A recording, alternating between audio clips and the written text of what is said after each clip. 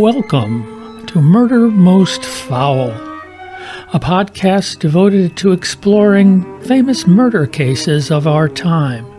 Some solved, some unsolved, but all fascinating and guaranteed to raise the hairs on the back of your neck. I'm your host, Jim Solanowski. Today's episode?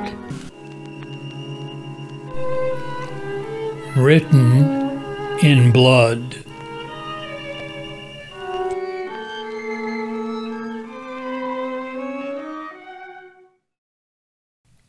The Petersons seemed the ideal academic couple, well-respected, prosperous, and happy. All that came crashing down in December of 2001 when Kathleen apparently fell to her death in their secluded home in an exclusive area of Durham, North Carolina. But blood-spattered evidence and a missing fireplace poker suggested calculated, cold-blooded murder. Her trusted husband, Michael, stood accused. Prosecutors introduced evidence at trial that 16 years earlier, Peterson was the last person to see his neighbor alive before she was found dead at the bottom of a staircase.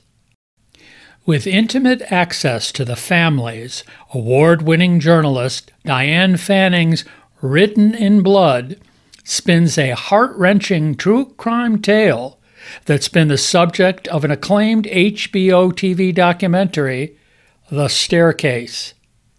Diane Fanning joins me now. Welcome, Diane. Hi, great to be with you today, Jim. Great, and we'll get into the fact that your book, Written in Blood, was a big part of background, if you will, information for the HBO version. And they also obviously got a lot of information from the original French documentary. I don't know where these Frenchmen found it, but they trekked over to Durham and made this documentary. So Diane, this happened in the early 2000s, the crime and the trial. And how did you become? Now you're from Durham, correct? Or you're from North Carolina? No. I was living in Texas at the time. Texas. Oh my God. Yeah. And my publisher, who's in New York, called me and told me about the case. And I was fascinated because here was a writer. I could relate to that. And my tendency was to think the man could possibly be innocent. And when I first started out, and also I knew of David Rudolph and his work with the Innocence Project. So that added more to that possibility. So I went into it with a very open mind. And what surprised me is talking with many of the production people from the French company while I was at the courtroom. Many of them were already very biased against the South and very biased against biased for Michael Peterson. They were certain when they came in to do that documentary that he was innocent. And they thought very much that the bisexuality issue with Michael Peterson was something that would emotionally mess with the minds of the jurors. But from talking to jurors, that's not the way they felt. The whole point was it was irrelevant that Michael was bisexual. What was relevant was that Michael was having sex with other people outside of his marriage. And it was his infidelity that bothered Kathleen.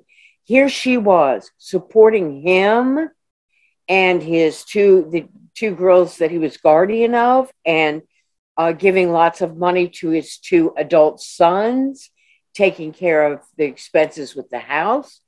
And he's running around on her. It just was not acceptable. She left her first husband for having an affair with a woman.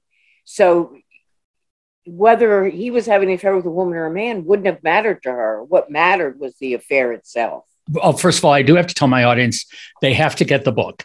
And I know to say that with everyone. I do say that with every one of my podcasts because otherwise I wouldn't have decided to do it if I didn't like I usually like the case. Sometimes the books are a little weak. That doesn't matter. I'm talking to the primary source on the case. But this one is both an amazing book, as all your others are. So they can pick up any one that they can find and read it. But you had in this one, and most of them you do, you were a primary source in the sense you sat through the trial.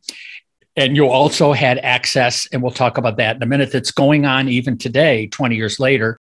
So give us a biographical background on the cast of characters, as it were, as we go forward. Michael Peterson first married Patty Peterson. He and Patty had two boys, Todd and Clayton. Patty was very, very good friends with another teacher in Germany named Liz Ratliff. They were teaching mostly military kids while they were over there. And Liz, her husband, was in the military, and he was out on assignment and he died. It wasn't from battle, but he died while he was out on assignment in another continent. And Liz was left with two little girls, Margaret and Martha. And the two little girls were quite young. They were both preschool. And Liz was just at her wit's end. I mean, not only was she contending with grief, but she was trying to plan a future. And her husband had always taken care of the financial stuff. So Michael stepped in to take care of her finances. And then it seems that there was some thievery going on, and there is a forged signature on her will, and there's missing money. And I do think that that's what caused the kerfuffle that ended with Liz Ratliff's death. She too died at the foot of a staircase, just like the second wife did, which is an amazing coincidence, which becomes even more amazing when you see that the marks on both of their heads were very similar.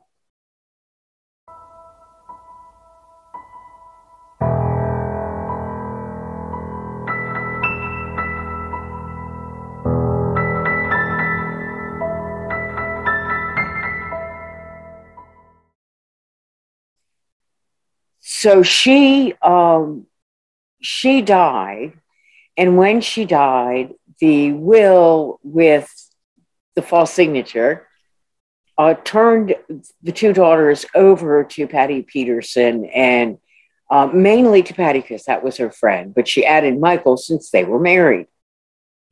There was a long period of time where they were trying to get rid of the girls. And then at some point, Michael decided he wanted to keep Margaret because she was a very obedient child, and Martha, who was younger, was causing a lot of crap, you know, how toddlers do. And he tried that. And then he realized, well, I might as well keep him since I am getting money from the federal government, because both of the parents lost their lives on foreign land while in the service of the government. So he decided to keep him, and he was asked in later years why he did not adopt them. And he said, well, if I adopted them, the checks would stop coming in. So a lot of people refer to them as adopted children, but they never were. They never were. He was their guardian, but not an adopted father.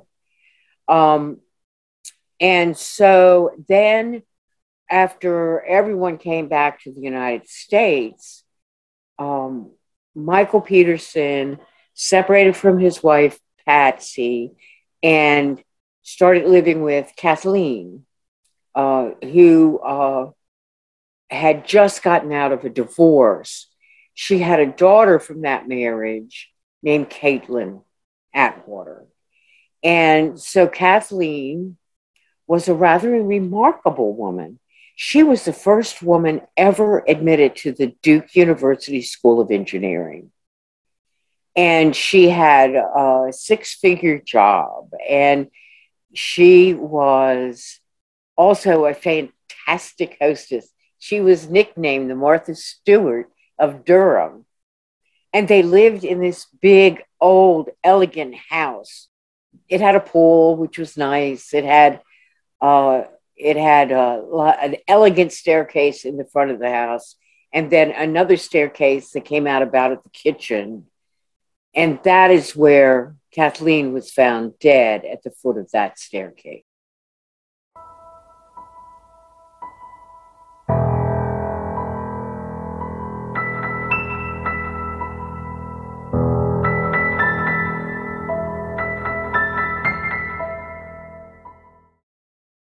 Michael and Kathleen have no children of their own that are Correct. birthed from them. And his other children, older children, a little bit older, Todd and Clayton, and we'll get into Clayton later. Todd. So Todd and Clayton, you take some, I'll take some. Todd and Clayton are living with their mother, his first wife. Have I sort of got that right? Well, by the time the crime happened, Todd and Clayton were adults. Right. So they were living on their own, but they weren't very financially independent. Right. And one of the big problems was that Clayton decided to set a bomb at Duke University, I believe in the cafeteria, and ended up serving 4 years in federal penitentiary because of that. Todd got caught up in doing a lot of drugs, and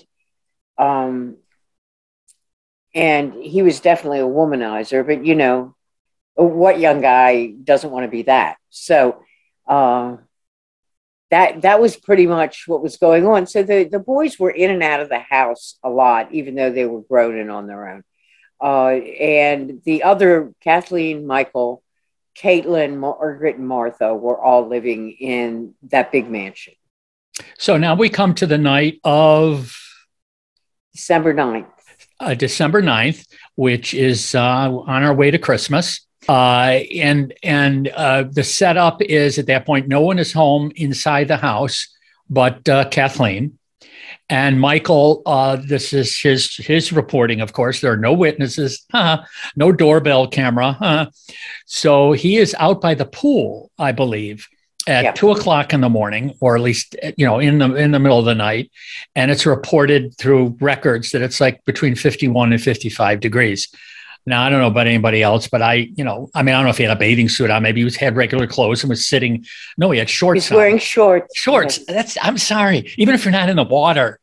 And he goes into the house, obviously, at whenever, 2 a.m. or sometime in the wee hours. And what does he just, this is his report before police come. What does he find? According to him, he found Kathleen Peterson dead at the foot of the stairs. He assumed she had a fall. When he called 911, at first he told them that she was still breathing. And he gave her a lot of details about the steps and everything. And then there was a second call. And the fact of the matter is that stairway was covered in blood. There was blood all over the place. But never once did Michael Peterson mention the blood on his 911 call. And to me, that was rather telling.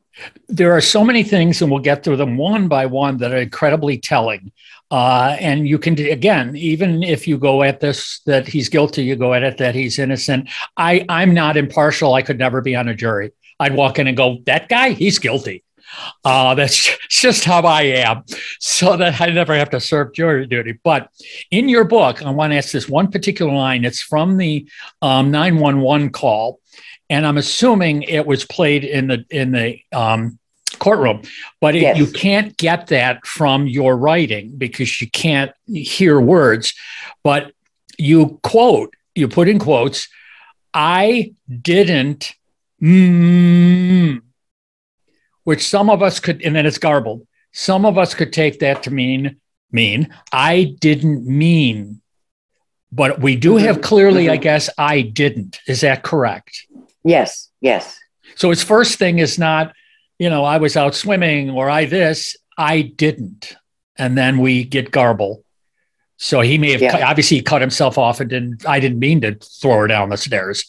We don't know if that was the next thing that was going to come out. So obviously then EMS and cops are sent out, correct? Yes, yes. And the interesting thing is he said he was only outside. One time he said it was half an hour after she went in. The other time it was 45 minutes after she went in. And the evidence at trial of red neurons in her brain said that he was a liar. It takes a minimum of 2 hours and as much as 4 hours for someone to develop red neurons. They only occur when you have slowly bled to death because the blood had dried. And if you came in and found your spouse laying at the foot of the stairs, you would call right away. You wouldn't wait till the blood died. There is his shoe print on the back of her pants. How did that get there? Did it happen because he took his foot and shoved at her body to see if she was still alive? We don't know that for a fact, but that's certainly what it looks like. And he just let her bleed to death. And if you talk about, let's say he attacked her because of something she said, and it was an impulsive act.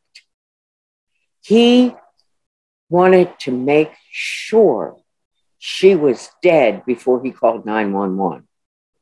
He was chasing her up the stairs. That's where she went to get away from him. And I don't think she fell the whole length of the stairs.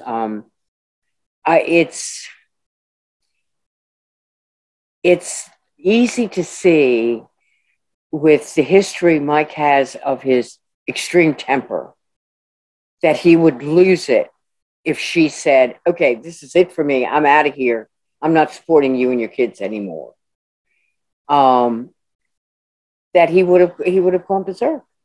And to me, I think if she discovered something indicating that he had been unfaithful to her, she'd be ready to go. That's 2 strikes. Now, again, we'll talk about the experts later. But when I first, again, your title, we have to keep throwing out there: blood, blood, blood. I have fallen downstairs. Now, I was conscious, and we'll get into. They were claiming. The defense is claiming that she was drunk and on Valium. Okay, I've had a couple of cocktails, and I've gone down like 4 steps. Now, I didn't tumble. Now no one pushed me. I missed a step. My heel missed a step, and I've gone down 3 or 4 steps. First of all, I wrenched a knee. I never hit my head. And now I know that was me. My body protected itself, whatever. How do you explain all that blood from even if you hit your head on every step going down? Yeah. Which obviously also the evidence did not show that was possible. Right. And it also, there was evidence, Deaver's evidence has been discredited, Dwayne Deaver, from the state police. But one of the things he said was that there was a mid-air point of contact with her head and some object. When Dr. Henry Lee, expert for the defense team, took the stand, he confirmed that mid-air point of contact. That means that it wasn't the wall, it wasn't the stairs, it wasn't anything in there. Something ran into her head, which meant someone had to take something and bash it into her head. Got it. The other thing that we can get through a trial, we'll talk about that, but I bring it up now because it was part of what the police first saw, obviously, is because I don't think it was explained. Maybe it was, and I missed it. She had hair clumps in her hand or hands. And it was later tested that it was her hair. Was there any description, either explanation by prosecution or defense, how she came to pull her hair out? If you're being attacked on your head, your hands go right up to your head, and you can pull hair out of your head struggling when you're being attacked. I mean, again, that's a big nail in the coffin for me. That's a real smoking gun, too. But soon the crime scene became a mob scene with family and friends and neighbors dropping by to see what's going on. There were a lot of friends and family coming around. The three girls were all away at different colleges, so they weren't there. And but Todd was there, a friend, a girlfriend, and there were the first responders from the ambulance service, the medics. There were the first police officer that responded to the scene. There were detectives there. It was a bit of a crazy place. And then the forensic people too, on top of all of that. And like any potential crime scene, they're going to be all over the place, filming it, taking still shots, collecting evidence. Of course, in this case, unless you have a fingerprint would be irrelevant unless it's right on top of blood, because the two people involved lived there. So, your fingerprints, my fingerprints are all over your houses. So that doesn't matter. The hair was clearly hers. The other thing that made it chaotic is that although most people that were there were sitting down and doing what they were told, people like Todd started running around, running his mouth, calling his uncle, who was a lawyer out in Reno, I believe. So that was Uncle Bill. And it was difficult trying to herd those people with Todd really rebelling against any kind of control. And Michael basically had the attitude, this is my house, and I can go where I want to.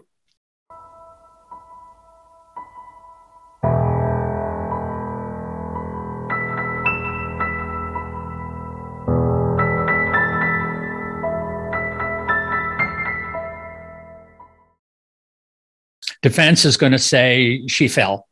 Yes. She, and I'll be a little snippy here, or sarcastic. She was falling down drunk, and she fell down. So that was defense. The other but go ahead. But they tested her blood alcohol level.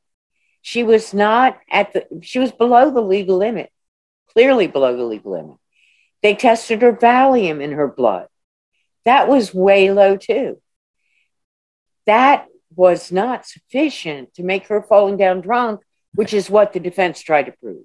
And the prosecution, obviously, when they charged Michael, no, it was murder. It was not fall down, and It wasn't a stranger. So they didn't try to come up with any other weird. It was either a stranger or suicide. They didn't even get into the stranger too much. They got the experts, the defense. This was an accident. She was drunk. She spun down the stairs. She fell down 28 stairs.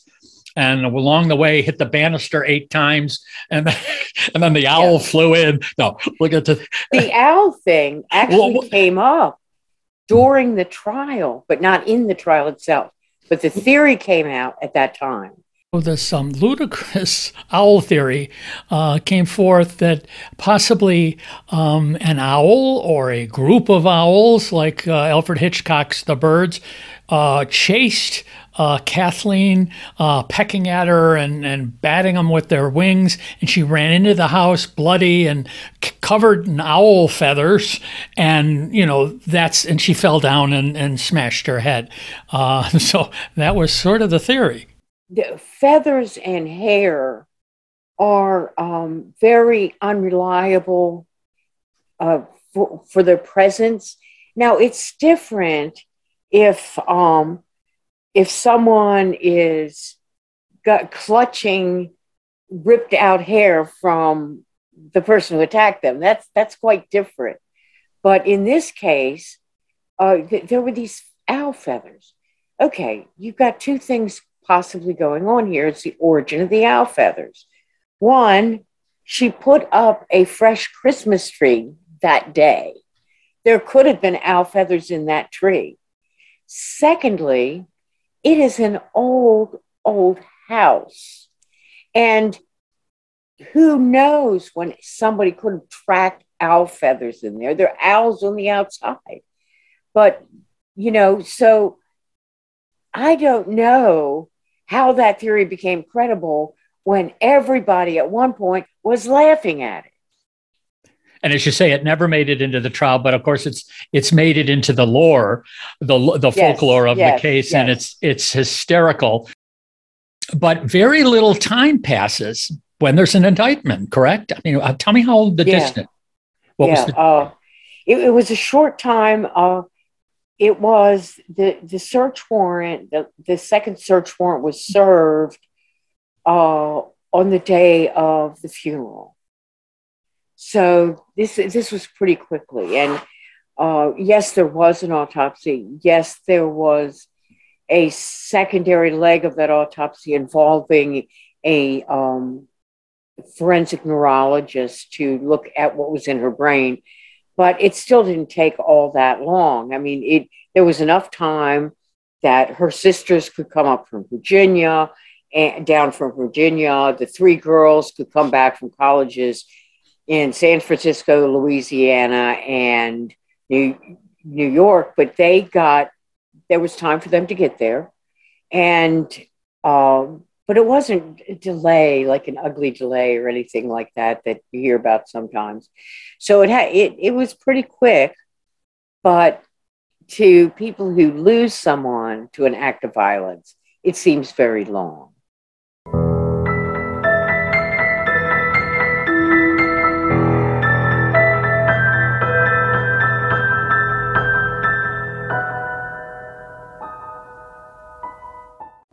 So they did bring the case once they had the evidence from the autopsy. That was the final blow that ended his freedom at that time. So he was he jailed, or did he was able to bail? Yes, he got out on bail. He got out on bail. And I think it was a rather high bail, but he got out. And while he was out, he was allowed to travel out of state to go to where his mother was in a coma in a hospital. And the family members who were there wanted her, to stay on life support until Michael could come and say goodbye, which he did. And it's recounted that he, came to the bedside where she was on life support in a coma and patted her hand or, kissed her on the forehead, took a pause and then said, "Enough of this nonsense. Let's turn it off." That's okay. On Michael. So that's Michael. So tell us about the dogs. This is, again, long before the murder, but it again shows us his quick temper and his disregard, I guess, for life. Yes, he was very brutal with the dogs. He was furious if they went in the swimming pool. He corrected every time they made a mistake. I mean, he beat them. He beat them frequently. And he finally beat one dog to death. And it's a horrific thing to witness. I mean, there were people running out of his house trying to stop him, but he didn't stop till it was too late. So let's fast forward to the trial now.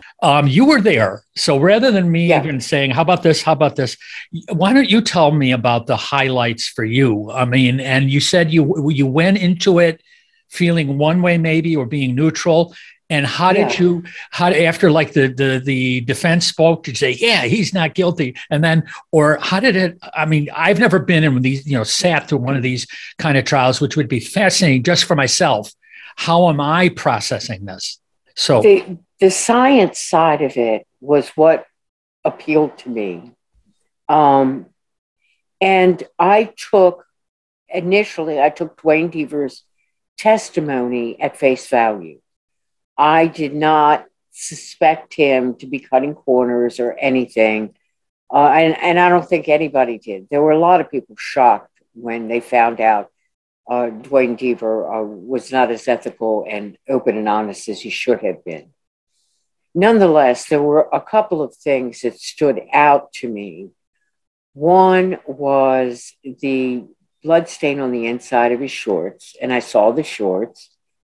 The other was the midair point of contact that he demonstrated, which, as I said, that was confirmed by a defense witness. So that remains credible.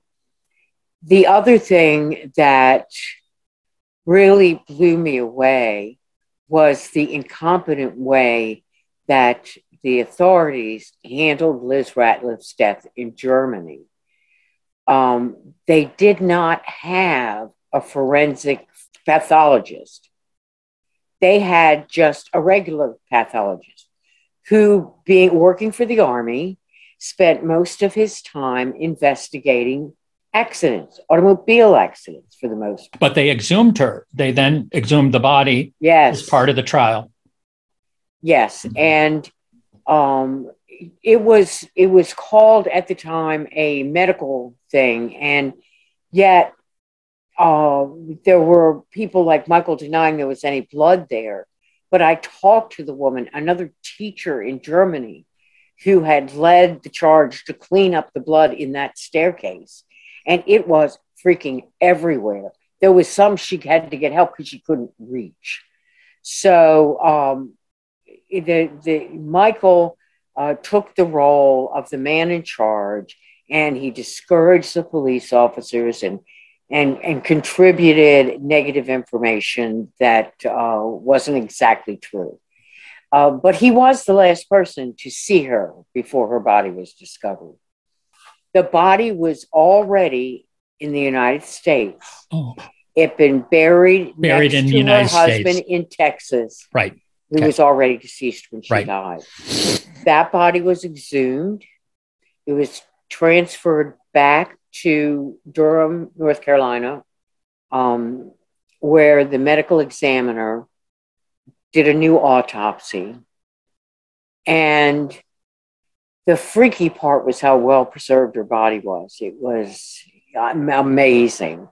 But she was able to examine the wounds on the back of her head and do as complete an autopsy as you can do on a body that old. That old, yeah. And she concluded that it too was a homicide and that she had had blunt force trauma to her head. Now, there's many degrees of blunt force trauma. Some of it kills you instantly. Some of it lets you bleed to death. If you follow the logical timeline, Liz was killed at night and not discovered till morning. So if she wasn't dead when Michael left her, she was dead before anybody else got there. Now, this information, let's be a little legal here. This whole side case obviously was debated outside of the jury's presence more than once. Should this be admitted? And we'll talk about that. It does get admitted. And then there's something else we'll talk about with the escort that, again, out of the hearing of the jury gets debated. But we'll take this first. So it's debated, and the judge, I'm trying to remember, does he rule on both of these sort of objection by the defense issues, the death of Liz and this other thing we're going to talk about, or were they individually allowed in? Did he rule on? I think they were both individual. He may have announced his decision together, but they were both both made individually. and both argued in separate hearings. And yeah, he allowed it in. And I think probably for him, the crucial thing were the wounds on the back of the two women's heads and how they were so similar. And the other thing that I imagine had a bearing on him is who was the last person seen with both of these women. And it was Michael Peterson. And coincidences do happen, but when they start piling on top of each other, so let's take the second thing, because again, it's another nail. It's I mean, and you don't have to have a motive in a case. It can be you have no idea why this person, if you're charging them, has done it, but a motive helps the jury. And yes. So the motive we talked a little bit about was money, on her having to maybe had an argument about money. Also that she had she had money coming from a company, she had life insurance, all that kind of good stuff. So even if it wasn't why he did it, didn't hurt that now he's going to have some money if he can get away with this. Yes. But the other issue, as we just glossed over, was the infidelity. But the infidelity was not with women, to our knowledge. Tell us about the other thing that was still objected to by the defense, saying it's got nothing to do with anything. The judge felt otherwise. And what was that all about? That was, he was trying to hook up with a male escort. He was also known to have had assignations with other men at the Y, where he spent a significant amount of time.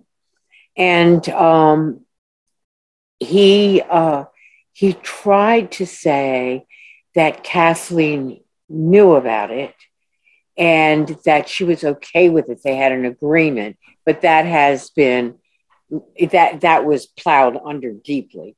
Kathleen, I don't think was that concerned that it was a man that he was having sex with, but just that he was having sex outside of marriage. That's why she left her first husband. So why would she accept it in her second husband? I do not think that she or the jurors or most of Durham even was obsessed with the bisexuality part. I got to admit, it was entertaining because that escort was on the stand and he was right rowdy. And in fact, at one point when he was asked about the men that he had had sex with, he said, there are all kinds of people. Oh, well, one of them was a judge. And the judge at that point instantly said, not this judge. So there was, and the comeback. I love it's in the book. It's great. The comeback by the DA was stipulated, which for our non-court people, I mean, it's a little joke saying, well, of course not. Yeah, nobody's going to want to sleep with you or whatever side comment you want to give to it. So there was a little bit of levity at that point. And yes, the guy on the stand really played it up. He was basically a kind of comic character. And for a long trial like this, he was comic relief for everyone. And one other thing I read, I took this page down. It's so fun. After the stipulation, and it says that whether it was defense, I think it was defense, asks him, do you know anything about the death of Kathleen Peterson? And he says, I know diddly. And so the judge goes, I take it that means nothing. So like you said, this was, and he had a whatever you call it, a screen name or whatever that was not his real name, something short, like Buck Naked or something. I don't know, but and so now, what do you know? Was all that, because you were there? Was this in front of the jury too? This questioning of him, or was it just to find out if they're going to put the evidence in? No, once they decided to admit it, it was done all over again in front of the jury, and he was just as funny both times. But I didn't see the people that talked about it, aside, take the lawyers out of it for a minute, but the people that talked about it, that knew Michael, that knew Kathleen, said the problem was infidelity, not bisexuality. It was the infidelity. No, I agree. And if you look at Kathleen, Kathleen was big in the arts. And the fact of the matter is, when you're active in the arts, you meet homosexual people all the time. So this was no big, oh, she's just an innocent straight white woman, never ran across this before. No, I don't believe that. But down south too, she was a Southern belle. They don't tanker to those gay people, but that wasn't. But she was sophisticated. Not a Southern girl. She was sophisticated too. And so let's now go to a serious moment, because you were there that day, I hope, as well, when the video was shown, the walkthrough at the night of the, because you do recount. And again, I'm sure you can find it. It's probably online in one of the documentaries or whatever, because it's probably public record.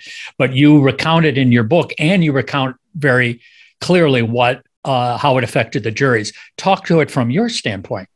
Well, what I did when I was actually in the courtroom, I knew I could get a copy of that video to look at. So when that video started playing, the TV was put up right in front of the jury. So if you were just sitting out in the body of the courtroom, you couldn't see it.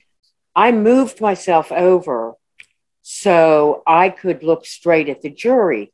Just about everybody else was way over on the other side looking at the video with the jury. But I knew there was time to look at the video. But there was only one opportunity to watch the faces of the jurors. And that's what I did.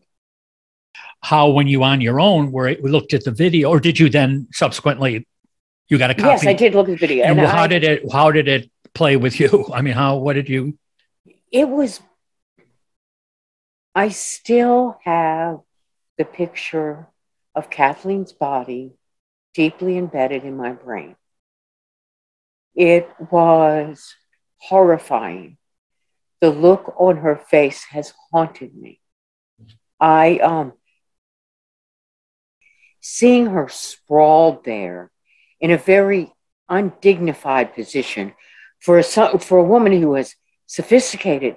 She was worldly. She went around the world for her company. I mean, she even went to Moscow to help out there with setting up telecommunications after the Soviet Union fell.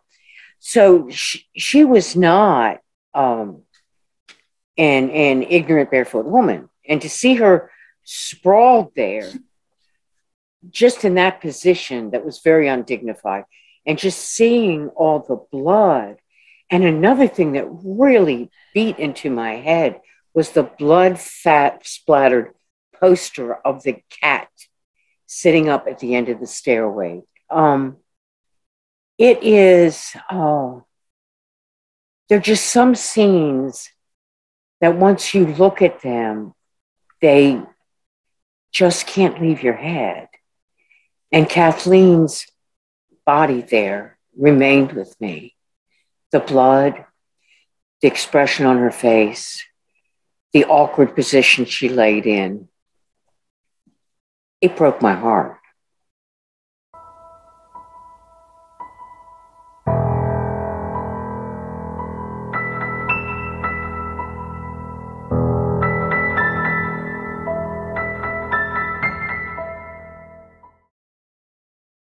Now, certainly my audience may be asking this, and you know what? If you want to know, read the book. No, that everyone, of course, because now we're saying she was beaten, they want a weapon.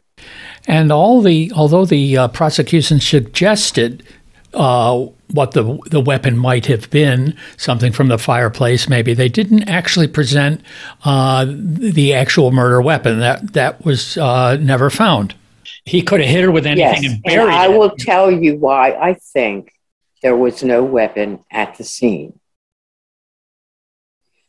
I think Todd arrived alone before his official arrival when the fire department pulled up. I think he arrived alone. I think he stopped Michael from trying to clean up the blood because all it was doing was making a mess. And I think because of the evidence found on Todd's clothing that he disposed of the weapon, there is on his shoulder a blood transfer stain. And then directly behind that stain, down on that same foot, there is a very round drop of blood. That means it had to have fallen straight down. So whatever the murder weapon was, I think he put it on his shoulder, carried it out of the house, and disposed of it somewhere. Now, did this come? I mean, you do cover that in the book, but was it brought up by? It was not brought up in trial because it presented a problem. They were firmly believed in the theory that's what that happened. But if they said that Todd at any point had his hand on the murder weapon, suddenly the defense could say, oh, reasonable doubt, maybe Todd killed her, maybe it wasn't Michael. And there have been cases where the two people were separately tried for a murder, and both of them got off because each jury thought the other person had committed the murder. So how did you feel? Like you said, you're there every day watching the jury. And again, we had were they nodding on the dueling? Were they nodding off during the dueling experts who were explaining spatter? And I tell you where they really nodded off was during the financial testimony. And I'll be honest, I almost did too. I mean, that was the most boring day of the whole trial. It was like, oh, please, no more numbers, please. Put those spreadsheets away. But that was difficult. The one thing that they were really on the edge of their seats with was Dr. Henry Lee's testimony, because Dr. Henry Lee came in there to testify for the defense with a well-known reputation and a lot of credibility. And yet there were times they found him not credible.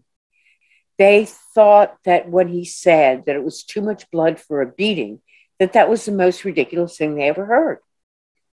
And it's too much. Well, hold on. It's too much for a beating, but it's not too much for falling down the stairs and hitting your head twice. Go figure that. Okay. Yeah. They did. They thought that was very questionable. And now he had a demonstration involving Heinz. Why don't you tell us about that? Yeah, he wanted to show how the blood would spatter. So he took the Watertown ketchup in his mouth, and he had David Rudolph hold up this piece of paper, and he blew it out, and it got on the paper, but it also got a lot on Rudolph. And that really ticked him off. So that was, again, like I said, that's Henry Lee. We'll also talk, we could talk a little bit now, but let's wait until we talk, we'll wrap up with the, after the trial and some of the things that came out about Duane Deaver. We'll talk about Duane Deaver at the end here. But so we're going along. How long, again, it's in the book, but you can tell me about how long was the trial? 3 months. 3 months. I know there was a blackout and there was a hurricane, so there were some interruptions. There were some breaks, yes. But it was pretty much, they didn't do long 2-week breaks for something to happen. No, it was pretty intense. It was a long 3 months. And I was going, as you say, long 3 months. We also had, right near the end, I guess, just at the point of deliberation, ended up losing some jurors. Thank God, nothing really amazingly, awful that they did. But it was like, I remember he was a customer in my bank or this or that. So, and then you have a great story in there about this alternate that, thank God, I'm done. I can go home now. Hello. And they plucked him to fill the void. So at the point of closing arguments and charged by the judge, where were you standing? Oh, by that time, I was definitely on the side of the prosecution because I thought they had thoroughly proven their case. A lot of people will disagree with me because they saw the documentary and they saw the HBO Max series, and there is so much information in my book that is pertinent that was not included in either one of those documentaries. I mean, either one of those films. And, I not only observed what was going on in the courtroom, I was able to do a lot of research on the evidence presented. And I went through all the evidence, every little bit of it, and the documents and everything, and even the physical evidence.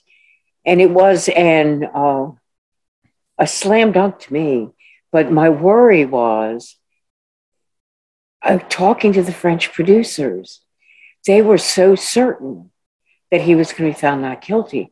A lot of the reporters on the scene were certain he was going to be found not guilty. And to me, that would have been a travesty.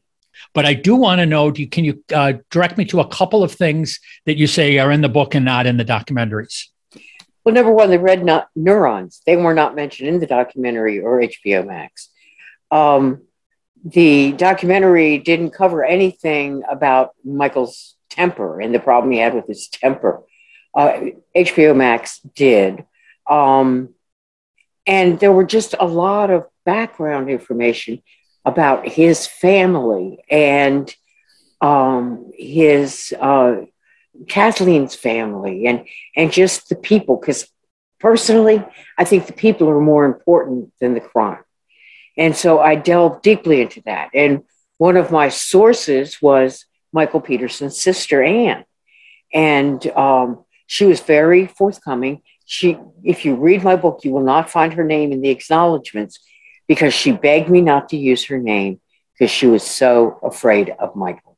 He was sort of accomplished. He sort of got onto a niche because he was in Vietnam of writing books that were inspired, not, true story, but novels. He, was a New York, I guess it went on to the bestseller list. One of them did, yeah. And he made a lot of money from one of them, which obviously got blown pretty quickly. Obviously, he was poor at the end, or, had to depend on her.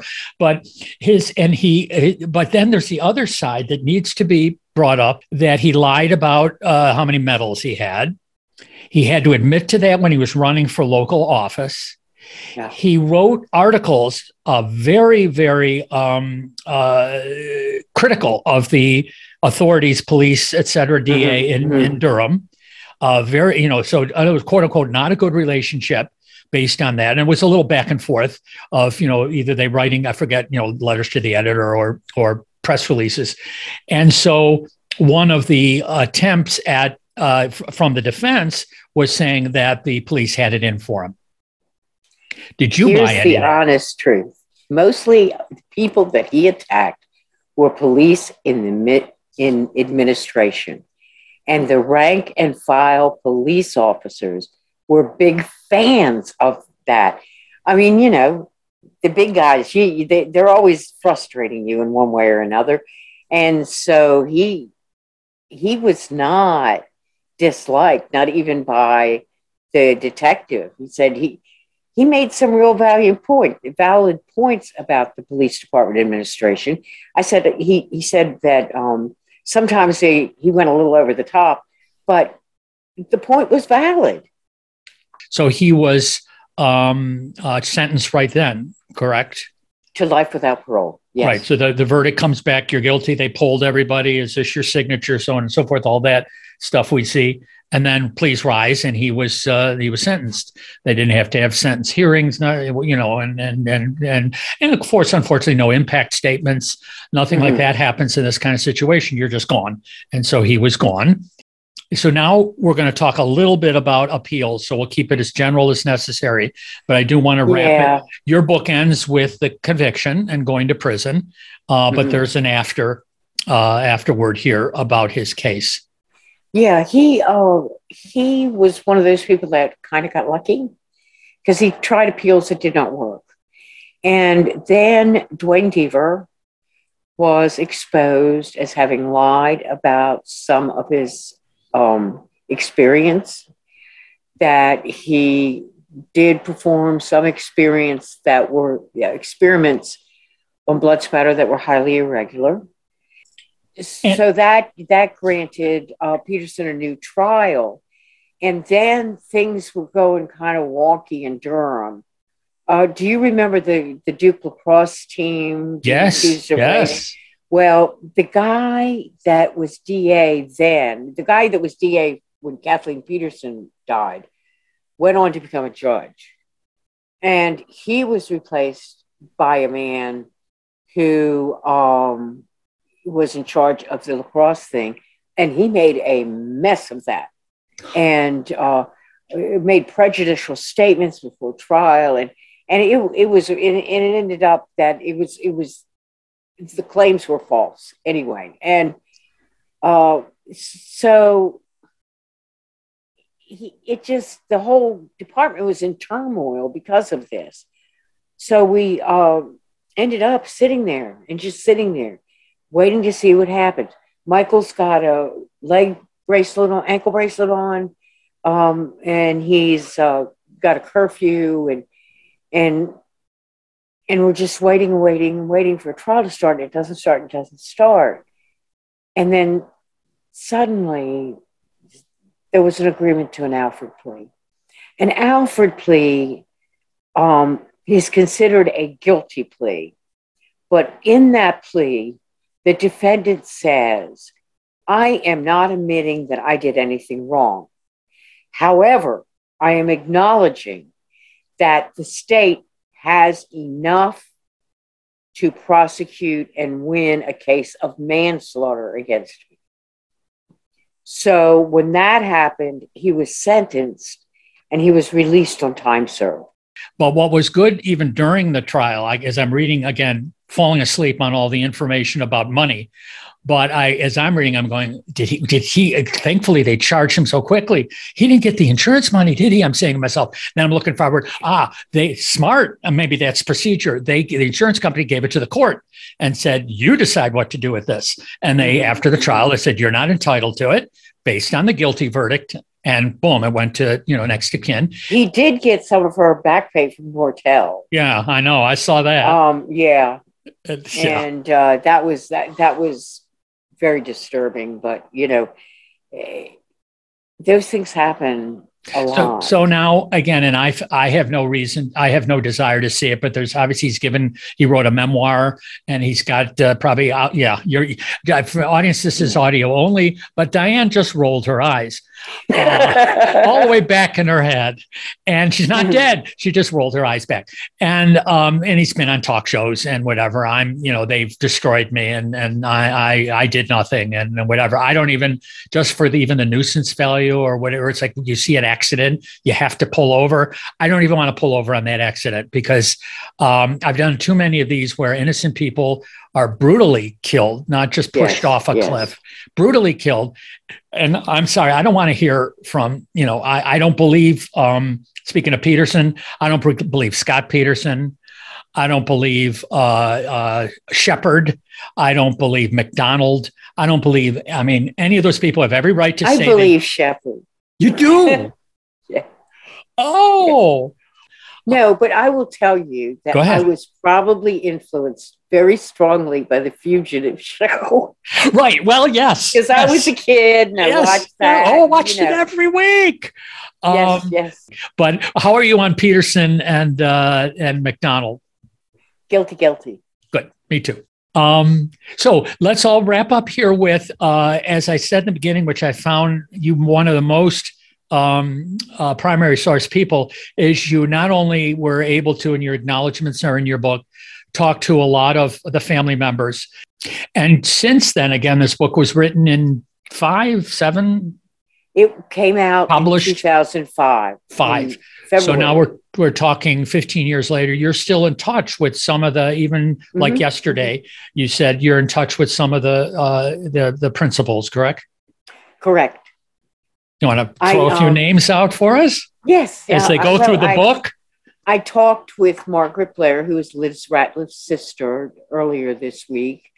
And I also, a few days ago, got an email from Ann Peterson, which is Michael's sister, sending me her viewpoint of the HBO Max series. Personally, I thought overall it was very well done. And I thought some of the acting was absolutely excellent. but Anne, her impression is that it was pretty truthful. And she said that it showed my brother Mike pretty realistic and honest. Clearly, he is narcissistic, controlling, lying, bullying, foul mouthed, abusive, and adulterous. It showed Clayton, the Duke bomb making son, who spent 4 years in the federal penitentiary for it, and that later had 2 DUIs and a domestic violence report filed by his wife, Becky, after he hit her. It showed Todd, the alcoholic meth head, womanizing, handsome schemer. Patty, I like how they portrayed her. She is really sweet. The universal word seems to be odd, but a real sweetheart who loved her boys and Michael. Bill, oh my God, it was my brother. I would even get close to the TV to visit with him. That's my brother, Bill.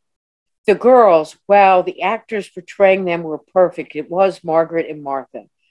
And she talks about Michael rubbing Martha's nose in the carpet when she peed when she was 3 and saying, yes, she had lots of bruises. Said, I offered to take Martha in the 80s. Patty replied that she was better behaved now with loving discipline. And I think it's odd the way loving discipline was enacted in that household. And she said that she wonders if the part about Martha going back to Germany to visit the nanny and see the house was if that actually happened, because she had been there to see the stairs and how the blood went to the top landing of the stairs. So she says, since the series interviewed me for my opinions, I'm assuming that they had talked to her too. She said, but I don't know it for sure. And her final remark was, it didn't seem to be as much about a mysterious death as a study of a really odd family.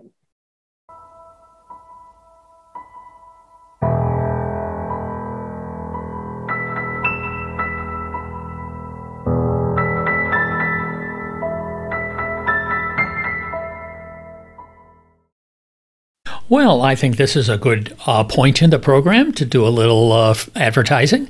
And so for people who had a good time today, enjoyed this podcast, I hope you'll visit the podcast's website, which is www.murdermostfoul, all one word, no caps, no spaces.com.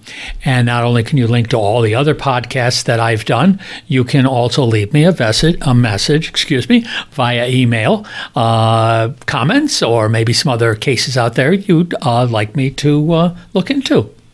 And you can also check out Diane. You have your own website. Is that correct? What is that? Yes, sir. It is DianeFanning.com. You don't even need the www. Indeed, you are correct. Well, Diane, I'd like to ask one last question before I let you go. As I remarked earlier, you've written many true crime. Take two. Indeed, you are correct. Well, Diane, after 3 trips to the microphone here for you, I do want to ask you, you've written many true crime books. Why? What draws you to this genre? I find myself most emotionally drawn to stories about successful women, mothers, who lose their lives in their own home. That is not something they deserve. They should be safe there. And it tears me up. We'll leave it at that. I agree with you 100%. Ladies and gentlemen, the clock on the wall tells us it's time to say goodbye. So have a great day, Diane, and thanks again. Thank you, Jim. It was nice talking to you again. From the pages of Written in Blood, 83-year-old Veronica Hunt was at a friend's house for a luncheon and a bridge party. In the middle of their game, the telephone rang. "He's guilty! He's guilty! Turn on the TV!" sounded through the room. She sat before the television set and watched her former son-in-law being led away in handcuffs. Her friends hugged her and cried in relief. They had all worried about a hung jury. One woman rushed home and grabbed a bottle of champagne so they could toast the verdict. Veronica was pleased that the obnoxious Rudolph had gotten his comeuppance. She was glad for a measure of justice for her daughter. But Kathleen was still dead. Kathleen's sister Candace was teaching sign language at a school near her home in Virginia when her husband brought her the news of the verdict. She was relieved, but felt a heavy burden of pain. She knew that people expected her to jump up and down in excitement, but there was too much sadness for celebration. She had lost her sister, and now she had lost a brother-in-law as well. There was no winner.